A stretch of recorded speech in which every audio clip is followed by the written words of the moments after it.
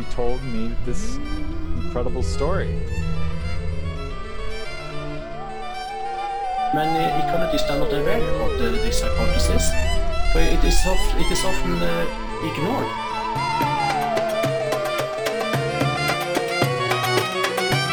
It just took an open mind.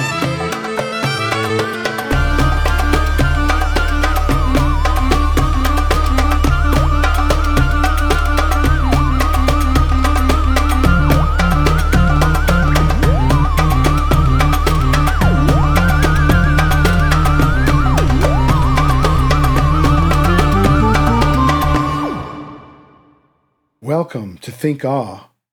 We look at incredible stories from a perspective of science and magic. I'm going to tell you two awe-inspiring personal stories that are two dots in the bigger picture. Then we'll connect some more dots in support of the lunar human entrainment hypothesis. This links the 9.3 and 18.6 year cycles with reproduction, sleep, dreams, mood, spiritual, and perhaps paranormal events. We will examine some time correlations between the events in space and events in nature and our lives, and potentially the physical and intuitive worlds. This includes an interview with an ecologist on the growing evidence for the cosmic ray hypothesis. And then we'll have a review of a recent paper entitled Longitudinal Observations Call into Question the Scientific Consensus that Humans Are Unaffected by Lunar Cycles. This was published in Bioessays, 24 May 2021. Finally, we're going to zoom way out and show the strategy for navigating a landscape of awe-inspiring experiences, the map charting the course of future episodes. I'm having a fun and fascinating time learning as I go, and maybe you will too. Here's the first story.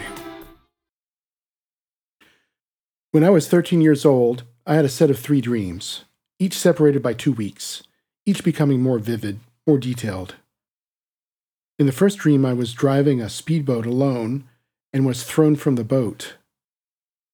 The boat was it was going fast, in circles, but a little chaotic. I was stuck far from shore and uncertain what to do. In the second dream, I was driving a speedboat alone and was thrown from the boat again. The boat left me far from shore, and I didn't know what to do. In the third dream, a much more vivid, detailed, and realistic in color dream, on a very sunny and calm summer day, again, I was driving a speedboat alone and was thrown from the boat. This time, I was close enough to shore that I could reach it.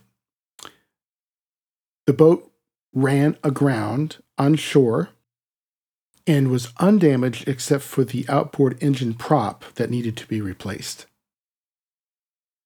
Now, about 2 weeks from that third dream, I was driving a speedboat alone. This wasn't a dream.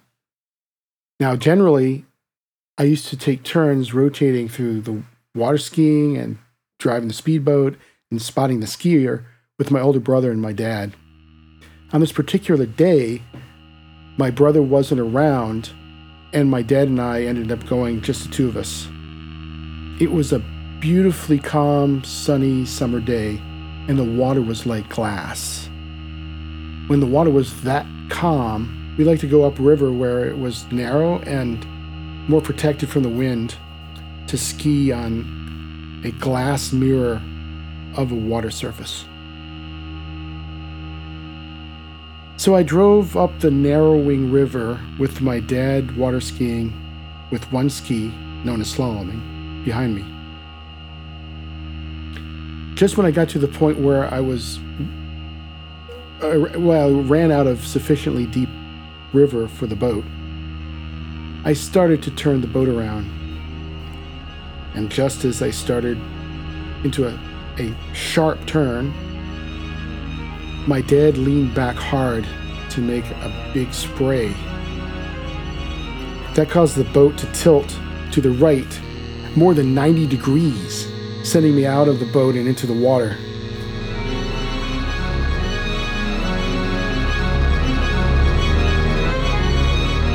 Prompted by the dreams, I immediately reacted by pushing away from the boat, pushing away from danger of being mutilated by the outboard engine's propeller. Then, as the boat passed, I immediately propelled myself back toward the ski rope.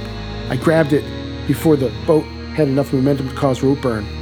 My dad and I held onto the rope with white knuckles, pulling back as hard as we could. We managed to cause enough drag to keep the boat from accelerating. Even though the engine was fixed in a turn, it kept going straight. We kept it from turning. We managed to keep the boat from heading back downriver where there had been nothing to stop it. Instead, it headed for a nearby shore before we lost our grips. The hull hit a dead, tree-strewn shore. There was no damage to the boat, apart from the outboard engine propeller getting damaged. And, just as in the dream, it had to be replaced. I'm now in the middle of an experiment. Let me explain. Paranormal experiences are so common that you are in a minority if you haven't had any. I didn't know that until recently. I'm trained and experienced in STEM, science, technology, engineering, mathematics, and including the natural laws of the classic physical world, physics, chemistry, etc. I'm now intentionally living an experiment, gleaning what might be called laws of intuition. Perception versus belief. So, years ago I developed and was granted patents in methods for improved prediction in human vision perception and cognition. The breakthrough in accurately modeling perception was due to focusing on the adaptive nonlinearities responsible for perceptual illusions and masking. We see things that aren't there, and we don't see things that are right in front of us in predictable, repeatable ways that are encoded. They have been encoded in mathematical structures. Our memories of what we see, including aspects of color and other attributes, are warped in our memory as our memory ages. For example, we see an image and it changes from a few seconds to 20 seconds, etc. This has been modeled accurately as well. The same principles apply to illusions across sensory perceptions and emotions. Corruption of reality. In John Shoemaker's book by the same title, he points out via studies that a certain degree of intuitive perception disconnected from what we call physical perception is optimal, it's good for you, for mental, spiritual, and physical health and other central measures of success such as happiness, relationships, career advancement, wealth, etc. Intuitive openness experiment. So, based on this information, I decided to give it a try. I decided to intentionally suspend judgment and disbelief from the physical-centric rational mind just enough to entertain the idea that the intuitive side might have a useful contribution, and then see where it leads. We all can develop intuition, and arguably most cultures throughout the world and time have had traditions for developing intuition. So guided by empathy, offering help, and asking for help, anyone can do this. You can do this. Developing intuition is a way to be more sensitive to synchronicities and things that can be considered paranormal events. So it's a step towards examining paranormal events correlated with other things. Paranormal inventory. If you stop to think about all the events in your life that could possibly be interpreted as paranormal, perhaps seem like significant coincidences, dreams, hunches, things that just seem strange, What comes to mind? Do you notice any patterns of types and timing? I recalled many of the apparently paranormal events in my past and noticed that they came in waves. One type for months, then another, and eventually the pattern repeats. The pattern repeats in cycles, and recent scientific studies are correlating cosmos, ecology, and events in people's lives. Maybe the dots are connecting. You've heard my boating accident story. Well, that's one dot, one story. Here's the second one. So decades later, I had a series of dreams of a similar nature. Here's an example of one of those dreams in detail. In my dream, it was more or less contemporary with my life. It was about 2 years ago. I was traveling for work in the dream and was late and felt urgency to get where I was going, and I didn't have any device to help me navigate this part of town, but I knew the direction I needed to go. There was a shortcut that went through the property line of a private residence. I followed the edge of the property until it was too steep and I stopped to consider how to proceed. A young chubby boy waved at me and said it was okay to pass through his lawn. He said, as a matter of fact, I could save time and go through the house. Hey, there's a shortcut this way. Come on, through the house. The door was big and wide, and I decided to take him up on it. I was carrying a box of electronic parts, and as I walked into what looked like a living room, the child asked for some help with some electronics project on the floor.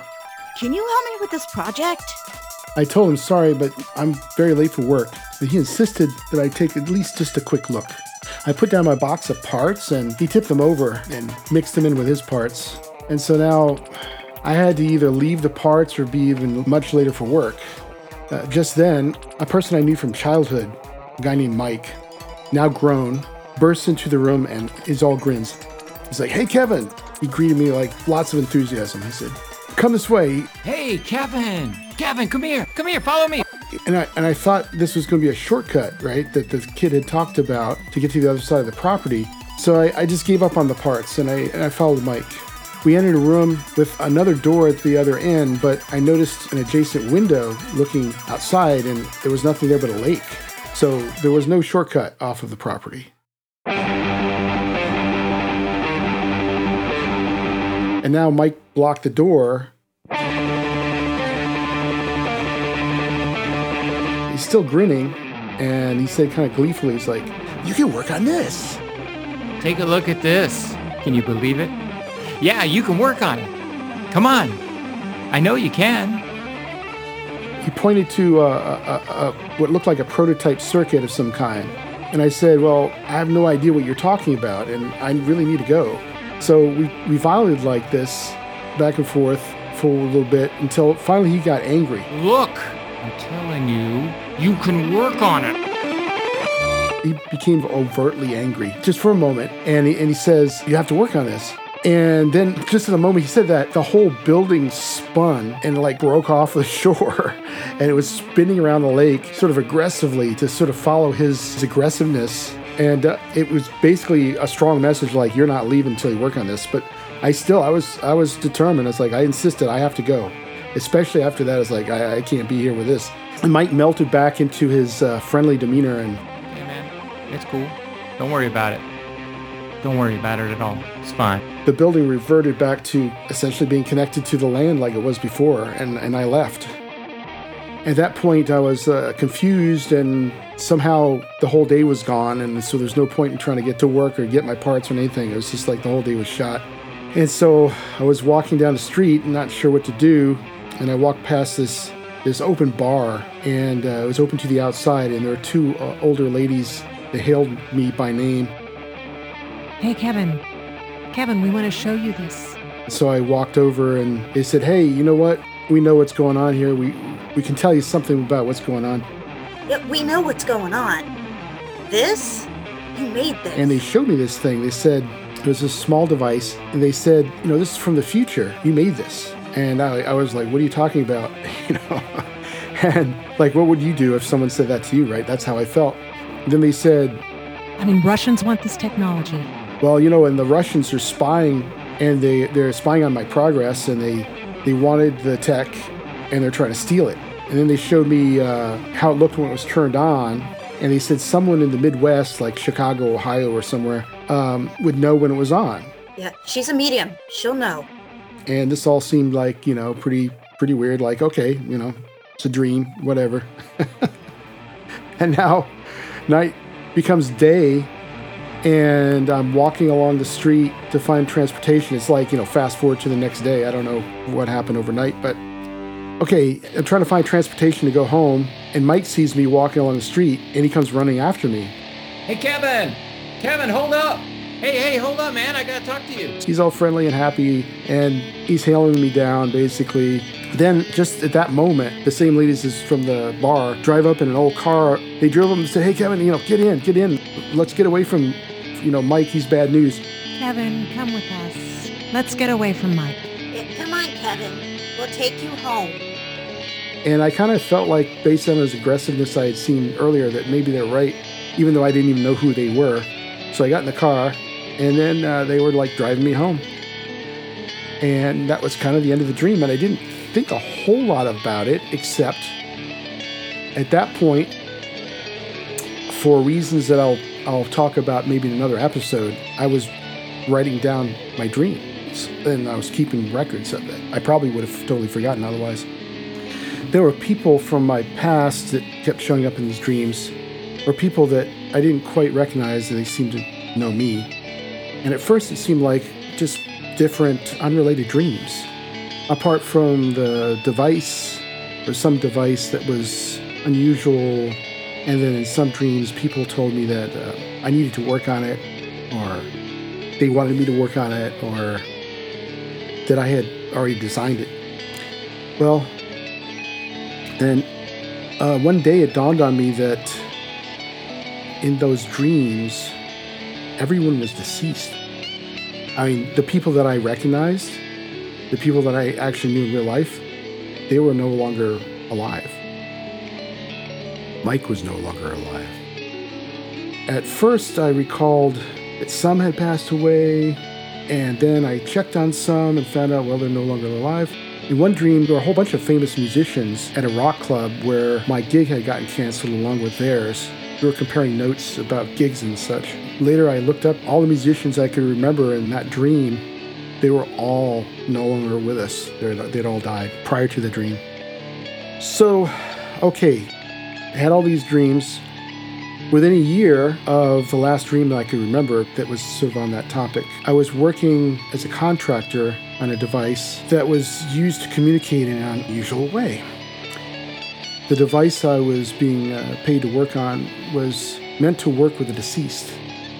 I recognized it from my dream at one point. It just like clicked. It's like, oh yeah, I had a dream about this. In fact, I recognized the device from the dream that those ladies were in when they showed me this device. It was at one point where I realized I had to change the configuration, and all of a sudden, oh, it looks like that device from the dream. So all these strange dreams were apparently what you could call premonitional, and now seem to have new meaning. And when I realized that, it blew my mind. Okay, so far we have covered 2 sets of apparently premonitional dreams. But there were many, many more, especially after I started paying more attention. That brings us to cycles. At some point a few years ago, I noticed a pattern in time of when I seemed to get more of these dreams and other strange things, and it seemed like in a cycle. There was a cycle in my life. Relationships starting, ending, births, spiritual connections, animals behaving anomalously, accidents and natural catastrophes, certain types of premonitions, anomalous lights seen. There appear to be 1 or 2 harmonically related periods for the cycles. One just under 10 years and or a little under 20 years. It turns out that the lunar standstill cycle fits quite well, and that there is evidence that humans and other species of animals and plants are entrained to both the 18.6-year cycle and the 9.3-year half cycle. So if you haven't heard of the standstill cycle, it basically has to do with the relative position of the moon, the earth, and the sun. With these cycles, there appears to be a connection between biology and cosmos and the strange events that happen along the different phases of the cycles. That is what's led to this podcast and examining all the unusual experiences, many, many more dots that we'll explore and connect. And then we'll zoom in on connections between the cosmos and biological cycles, including human mood and behavior, and some recent scientific research and analysis. This brings us to an interview with one of the pioneers in connecting the cosmos to species population cycles, ecologist Vidar Selos. Vidar is a proponent of the cosmic ray hypothesis. In a nutshell, the cosmic ray hypothesis states the following. You have high-speed charged particles, mostly protons, known as cosmic rays, enter the Earth's atmosphere from outer space. But most are deflected away due to the Earth's magnetic field, applying force to these charged particles. The lunar standstill cycles change the Earth's magnetic field, thereby changing the cosmic ray intensity reaching the Earth's surface. The primary hypothesis of the cosmic ray hypothesis, the part that's not known yet, is whether or not the plants are, they're stressed by the cosmic rays, and the idea is that that stress is thought to change the digestibility of the plants. And the change in the digestibility of the plants is thought to change the food supply quality for herbivores, thereby changing herbivore populations and their predators. I'd like to welcome Vidar Selos, a Norwegian ecologist with 62 publications, 1,442 citations, 109 highly influential citations. And a key topic and the reason that we're talking today is the cosmic ray hypothesis. I very much want to welcome you, Vidar. Thank you for taking the time. You were just kind of telling me how you got into this interest of the population studies and so forth. So could we maybe start there? Yes, we can. Well, I have always been interested in nature and in particular animals since I was a little kid. And I took as a student, I was working with roe deer. This is small species, okay. And later on, birds of prey was working with. Mm-hmm. But I returned to the herbivores because I was so interested in these population cycles. Mm-hmm. In Norway, it is particular small rodents, voles. We have these 3 to 4 year cycles, but we also have some species with 10-year cycles. Mm-hmm. So I have spent lots of time to studying try to figure out what could be the reason for these fluctuations.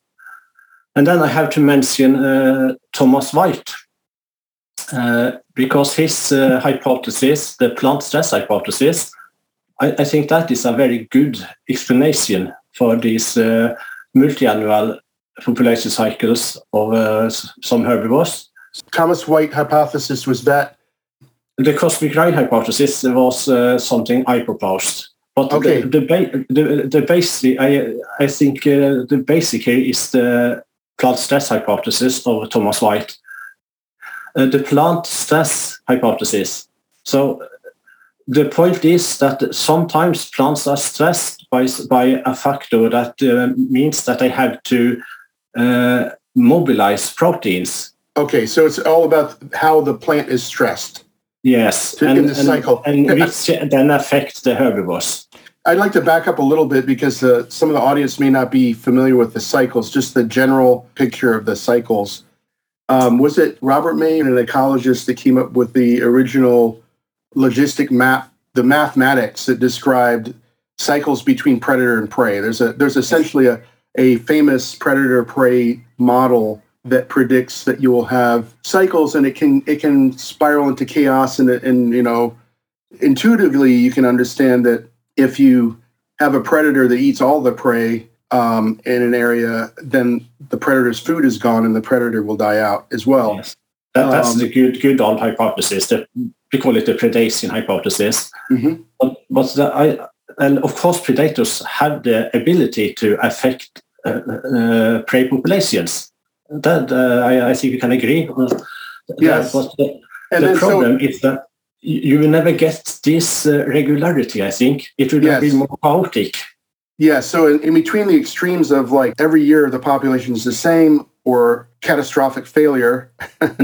In between those, you have all these scenarios where you have cycles where one year, let's say that if the predators eat the prey a lot, then the next year the prey isn't available as much. So the predators won't reproduce as much as they may be near starvation. There's this continuum along these lines. I've examined the math in the past, and I have a patent on photosensitive epilepsy trigger detection that predicts the brainwave patterns that you get, the EEG cycles you get. There's an onset as you're getting a stimulus where the brain waves become irregular, but in a way that's very common, and then it becomes chaotic. There's a theory, there's a universality of unimodal logistic maps, which is basically just applying a certain type of theory to this model. It's the same as the predator-prey model, and that's the thing that's kind of interesting about it, why there's this universality. That theorem takes very complex things and allows you to predict things. So you could tell mathematically if a predator-prey relationship is following this versus, let's say, the predator-prey cycle is entrained by something else, right? If it was trained, something else in the environment is causing the herbivores population to be going up and down more, or probably more important for our conversation, if the plant population is being somehow affected in a way that wasn't just from the herbivores. Yes, well, I think this is a bottom-up relationship, because the plants, plants, they are not interested in being eaten, so they store their proteins in so that they are very difficult. They are not very available, and if the proteins are stored in such a way that it takes as very complex compounds, so that it takes very long time for the herbivore to digest this plant, then there's a critical threshold with regard to protein digestion per time unit. So if the digestibility is too low, this plant isn't food. It is not dangerous to eat it, but you can't cover your protein demand by eating this plant. But then that's why I wanted to mention Thomas White. What he said is that if the plant then is stressed in such a way that it has to mobilize and use these proteins, they cannot be transported as complex compounds. They have to be broken down to more, perhaps to free amino acids, or at least very digestible proteins. And then you can get over this threshold, so suddenly the plant is food. And if this happens in a whole plant population at the same time, then you will have a marked increase in the carrying capacity of the herbivore. The problem for us is that we can't see it. We can't taste it. We can't smell it, because we are not herbivores ourselves. So to us it's somewhat difficult to understand such things. But then what I think is that we should be able to, if Thomas White is correct, then we should be able to find these plant stress factors that generates so regular fluctuations in the herbivore populations. And that's what I have tried to do. So the chemical analysis of the plants, let's say trying to find the difference in the protein, once the proteins become less bioavailable, it sounds like the hypothesis is something separate from proteinase inhibitors, the types of chemicals in plants that prevent. Yes, but very often when people are talking about plant defense, they are thinking in induced plant defense. But here it is the constitutive defense that is relaxed when plants are stressed by something else than grassing by herbivores. But it could be these proteins, when they are stored in as complex compounds, they could be stored as inhibitors, proteinase inhibitors. So it's just that Tom White he argued that this is a bottom-up relationship. Yes, and so is that a controversial? Well, I feel that many ecologists are not aware of this hypothesis, for it is often ignored, and even in quite recent review papers, this hypothesis is just ignored. So I think he did not succeed in getting this known and accepted. Okay, but as far as you know, if any of your colleagues are aware of this, you're not hearing pushback like, "Oh, this can't be. It's impossible." Or, I mean, it seems like this is a testable hypothesis, is it not? Yes, I guess so. I think plant physiologists have to work further with this hypothesis. Yeah. But what I have done is to try to find stress factors that occur in such regular ways. And in Norway, we see there's a very good relationship between mass production of some plants and vole populations.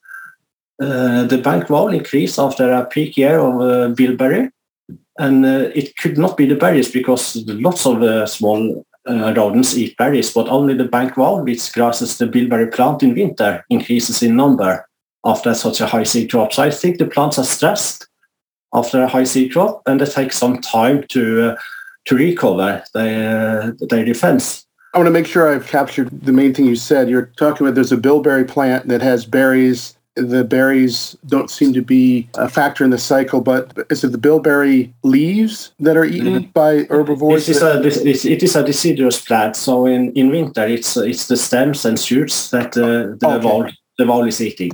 Okay, stems and shoots. We have 3 to 4 year population cycles of the bilberry and the bank vole. But I guess you are probably most interested in the 10-year cycles. I am. Yes, it's just they are so pronounced in North America. We have them in North Europe too, but they are not so pronounced there. And I think it could be explained. And I think it was almost 10 years ago, I received an email from Herbert Archibald. And he wrote a paper in the 1970s, which has not been cited, and I was not aware of it. And he argued that it could be the moon that was responsible for these 10-year cycles. But he had no explanation for the mechanism. What is the moon doing? But there is a cycle, the lunar nodal phase cycle, and it is 9.3 years. And then I started to look at this long time series. We have the lynx, which follow the hair fluctuation in Canada. I think that we had at that time we had at least 180 years. And when I took the whole period and divided it by the number of outbreaks. Just to clarify for listeners that what we're talking about is Harold Archibald sent you a letter and argued that the modulation factor of the plant stress may be the moon. Is that part? Yes. He had no explanation. He didn't mention plants or predators or anything. He just said that the interval between the peaks was similar to this lunar cycle. Right. So he saw the correlation. And Harold Archibald, who is he? I have had some correspondence with him. He maybe he has retired now. He hasn't published much, but he has written a few papers about this 9.3 year cycle, and I guess he has some knowledge to astrophysics, which most ecologists have not. So is he an ecologist himself? I'm not quite sure, but at least he has been working with growth, and he maybe just very interested in wildlife. Okay, but he was pointing out, hey, there's a. I would never have discovered this myself because I wrote a paper about the solar cycle. Maybe that could be the thing, but it isn't because it doesn't match perfectly. Yeah. But he saw this paper I had written, and then he contacted me and said, "No, it's not the sun, it's the moon," he said. And I think he's right. Yeah, so I want to, again, go back to the big picture. If this hypothesis turns out to, pan out, I mean, I know there's a lot of evidence here. We can say with, I would say, certainty that there's a strong correlation between the lunar standstill cycle. It's a 9.3-year half cycle, which it translates into an 18.6-year full cycle. But the half cycles seem to be key for the influence on the ecology that we're talking about here. So that link could have profound implications, the way I'm looking at it, and that's why I wanted to talk to you about it. Yes, because this correlation cannot be ignored, because we find it now in several herbivore populations, and the longest time series is more than 1,000 years long. After I read your paper, I was curious about other populations in the Northern Hemisphere, and I understand there's certain places where you sort of have the optimal influence, apparently. The correlation is very strong. But I decided to look at the United States, Canada, Russia. There was at least one Scandinavian country I looked at where there are records of human population modulation. You have birth rates, records of marriages, and in some cases, divorces and things that are sort of related. Of course, there's so many things that influence birth rates that's very complex, but there's a plot, and I wonder if I'll share this with you really quickly. You'll see these peaks that correspond pretty well. And again, correlation doesn't mean causation, of course. But it's still an interesting thing to examine. So I'm going to try to share this screen so you can see what I'm talking about. Mm-hmm. But it's also important for me to say that the correlations cannot be ignored. But I have proposed a mechanism, and that is a hypothesis, and it could be wrong. There, yeah.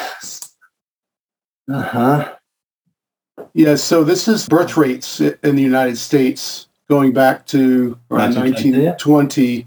And of course, there are all kinds of things that influence it. But, we've got the full cycle, half cycle, and it's not clear why one phase would matter more than the other. But if you look at the phase, let's say the first vertical line, and then you have a second vertical line, which is like the 9.3 years. Yes. And then but if you look at the 18.6, one of the ways to look at this is there are 4 fairly prominent peaks that maybe there were some world events or whatever that explain it, but not sure. Anyway, I think it's an interesting plot. It is interesting, but still the time series is somewhat too short, I think, because when there are so many other factors also that are influencing. Yes, so it's insufficient data to draw a conclusion, but it is it isn't.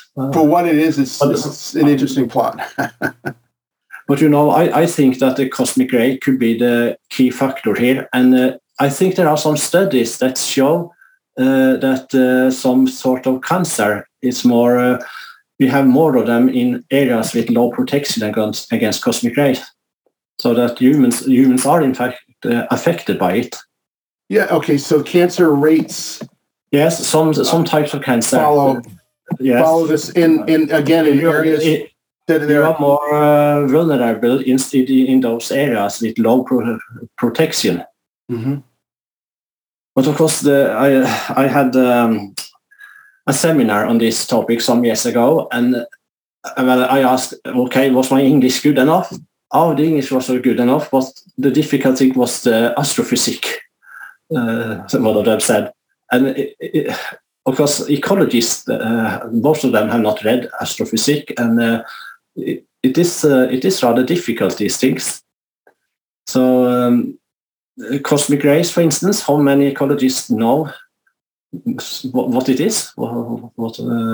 And knowing how to quantify it. I noticed that you sent a PowerPoint that went over the densities of the different high-velocity protons and the gamma rays and the subatomic particles, estimating the densities. Now, these are also things that theoretically could be measured directly, correct? Yes, I think so. So now we know about it, and so we could start to measuring it. I think. Mm-hmm.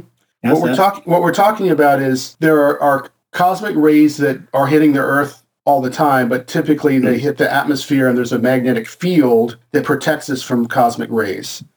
Generally, the position of the moon and the sun relative to the Earth can modulate the magnetic field, and at certain positions, that magnetic field is altered to the point where cosmic rays can enter. Yes. And once the cosmic rays enter, they can do damage to biological systems, including plants. And once the plants are stressed, the protein, when they mobilize the proteins, that's very, very, very hard to digest for the herbivores. Yes. And so maybe feeding deterrents that they have to use to repair damages caused by these cosmic rays. Right. So then the plants become less digestible, and so the herbivores, all the insects and the animals and things that eat plants are affected by that. Their population generally will be reduced, and then if their population is reduced, then other animal populations like the predators of the herbivores populations are reduced, and so forth. That is in periods with good protection. In periods with good protection against cosmic rays, then the plant will store their proteins as indigestible. Yes.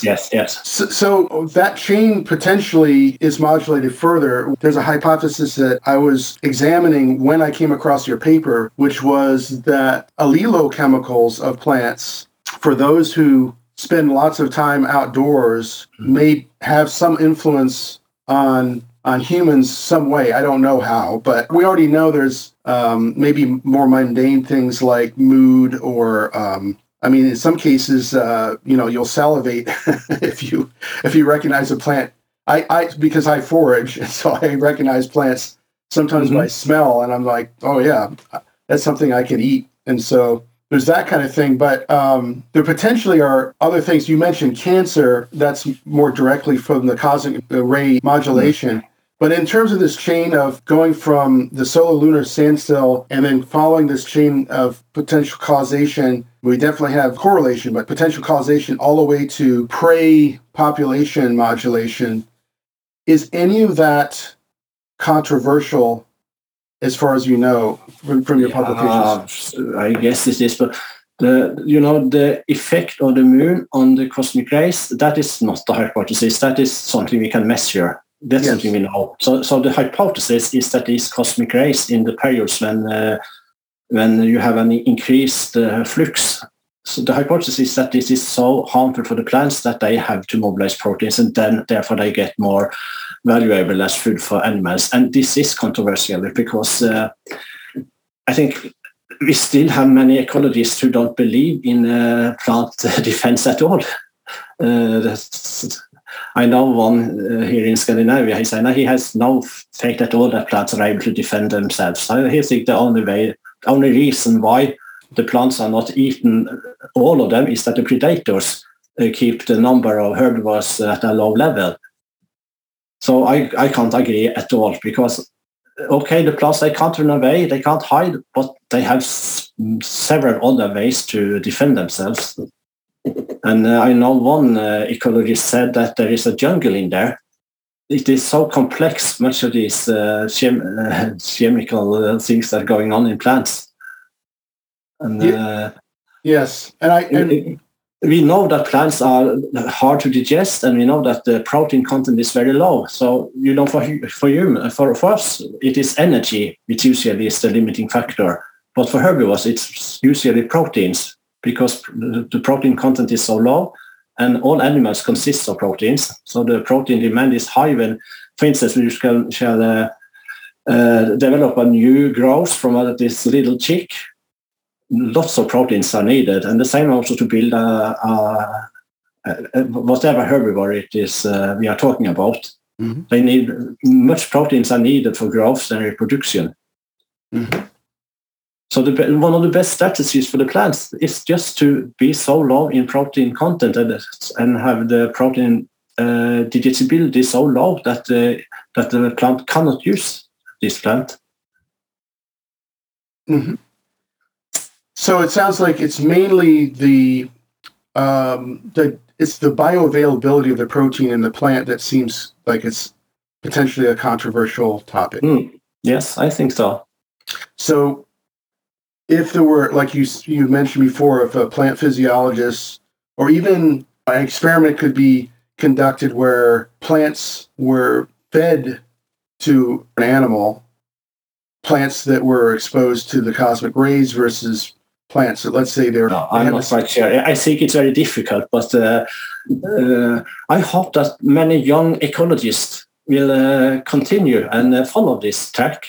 Yeah. So I think it will be very exciting to see how we can get further. But one thing I have not mentioned yet is that these 10-year cycles, they are much more pronounced. I said that, much more pronounced in North America than in Europe. And I think the reason is that the magnetic North Pole is situated at the American side of the geographical North Pole, and therefore Canada receives much more cosmic rays than Europe. Mm-hmm. So the doses of cosmic rays is highest in central Canada, and that's exactly where the hare population cycles start. Every new outbreak starts in central Canada, where the protection against cosmic rays is the lowest. Mm-hmm. So I think many patterns which we can see out there, they fit this cosmic ray hypothesis very well. Yes, and your plots are pretty compelling, I think, when you look at how the correlation is pretty undeniable. Well, especially among the populations themselves, the 9.3-year periods that go on for, in one case, so you mentioned over 100 years. There was one case where you mentioned that you showed that was...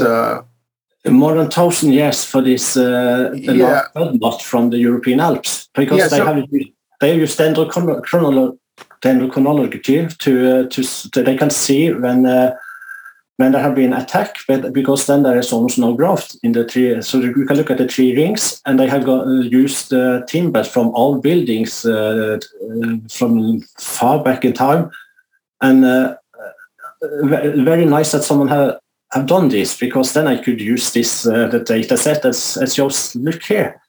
So you're saying trees, yes, growth is modulated by the same lunar solar standstill cycle? Yes, because this was in very high altitudes, and there the atmospheric pressure is low, and in fact the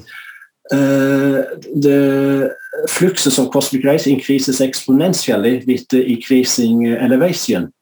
So in these high altitudes, trees receive much cosmic rays in those periods when the protection is low. And therefore you can see in Norway we have this autumnal moth. It is common all over the country, but it is only at the high altitude that we have outbreaks, as we call them, so that the trees are defoliated completely. Wow. So I think the trees are more stressed there, and then in the lowland. Okay. So there are so many patterns that fit this cosmic ray hypothesis, but of course we must always be open for alternative explanations. Yes. That's always important for scientists.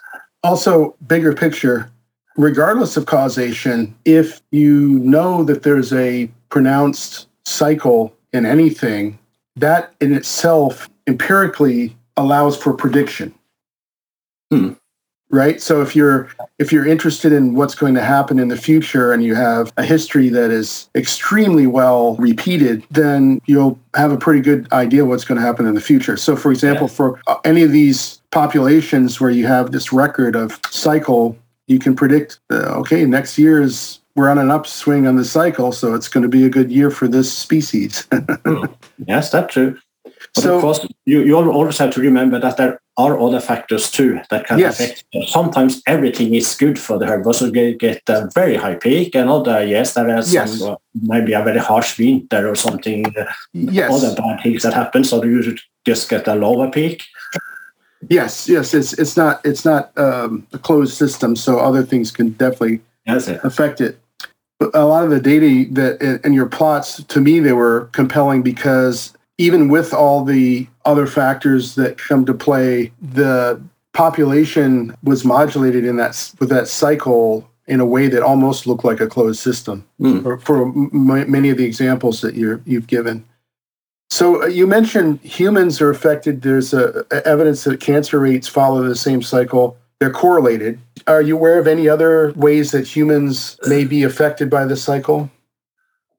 No, it's just by an incident that I found this citation, this study. So I have been most interested in the wild animals, of course.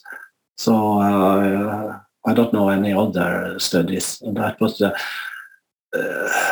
I saw one paper that they argued that there had been far too little interest over the impact of cosmic rays.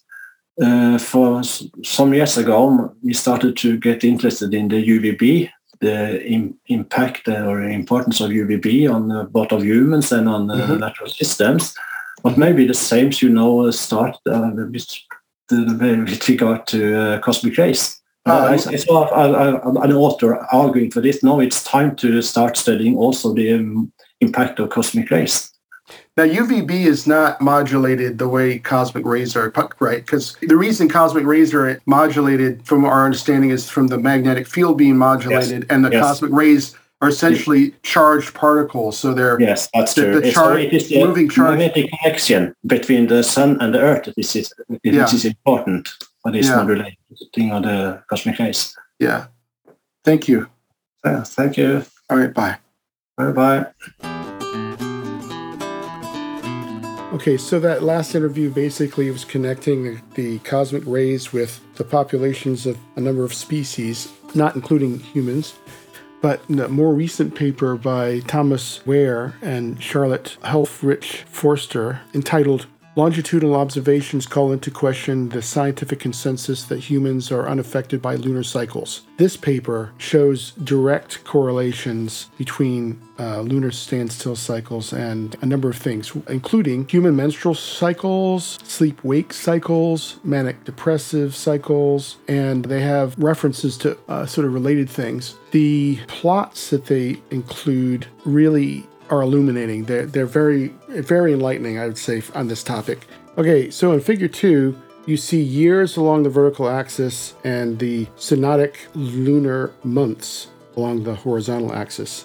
This is including data from menstrual cycles. They also have data for manic depressive cycles. There's a similar type of thing going on for sleep cycles. So what they show is entrainment that happen over several months for this synodic lunar month. So this is a 29.53 day length cycle. And depending on the phase of the lunar standstill cycle, it has a different phase. So it'll have a certain phase of, a phase lock. It's, in other words, depending on what they call, let's say, the beginning of the menstrual cycle, that relative to the full moon will change depending on what year it is. And then there's some months where it's kind of slipping, or maybe over a few months, and then it locks again, and you have a bunch of months where it's the same phase.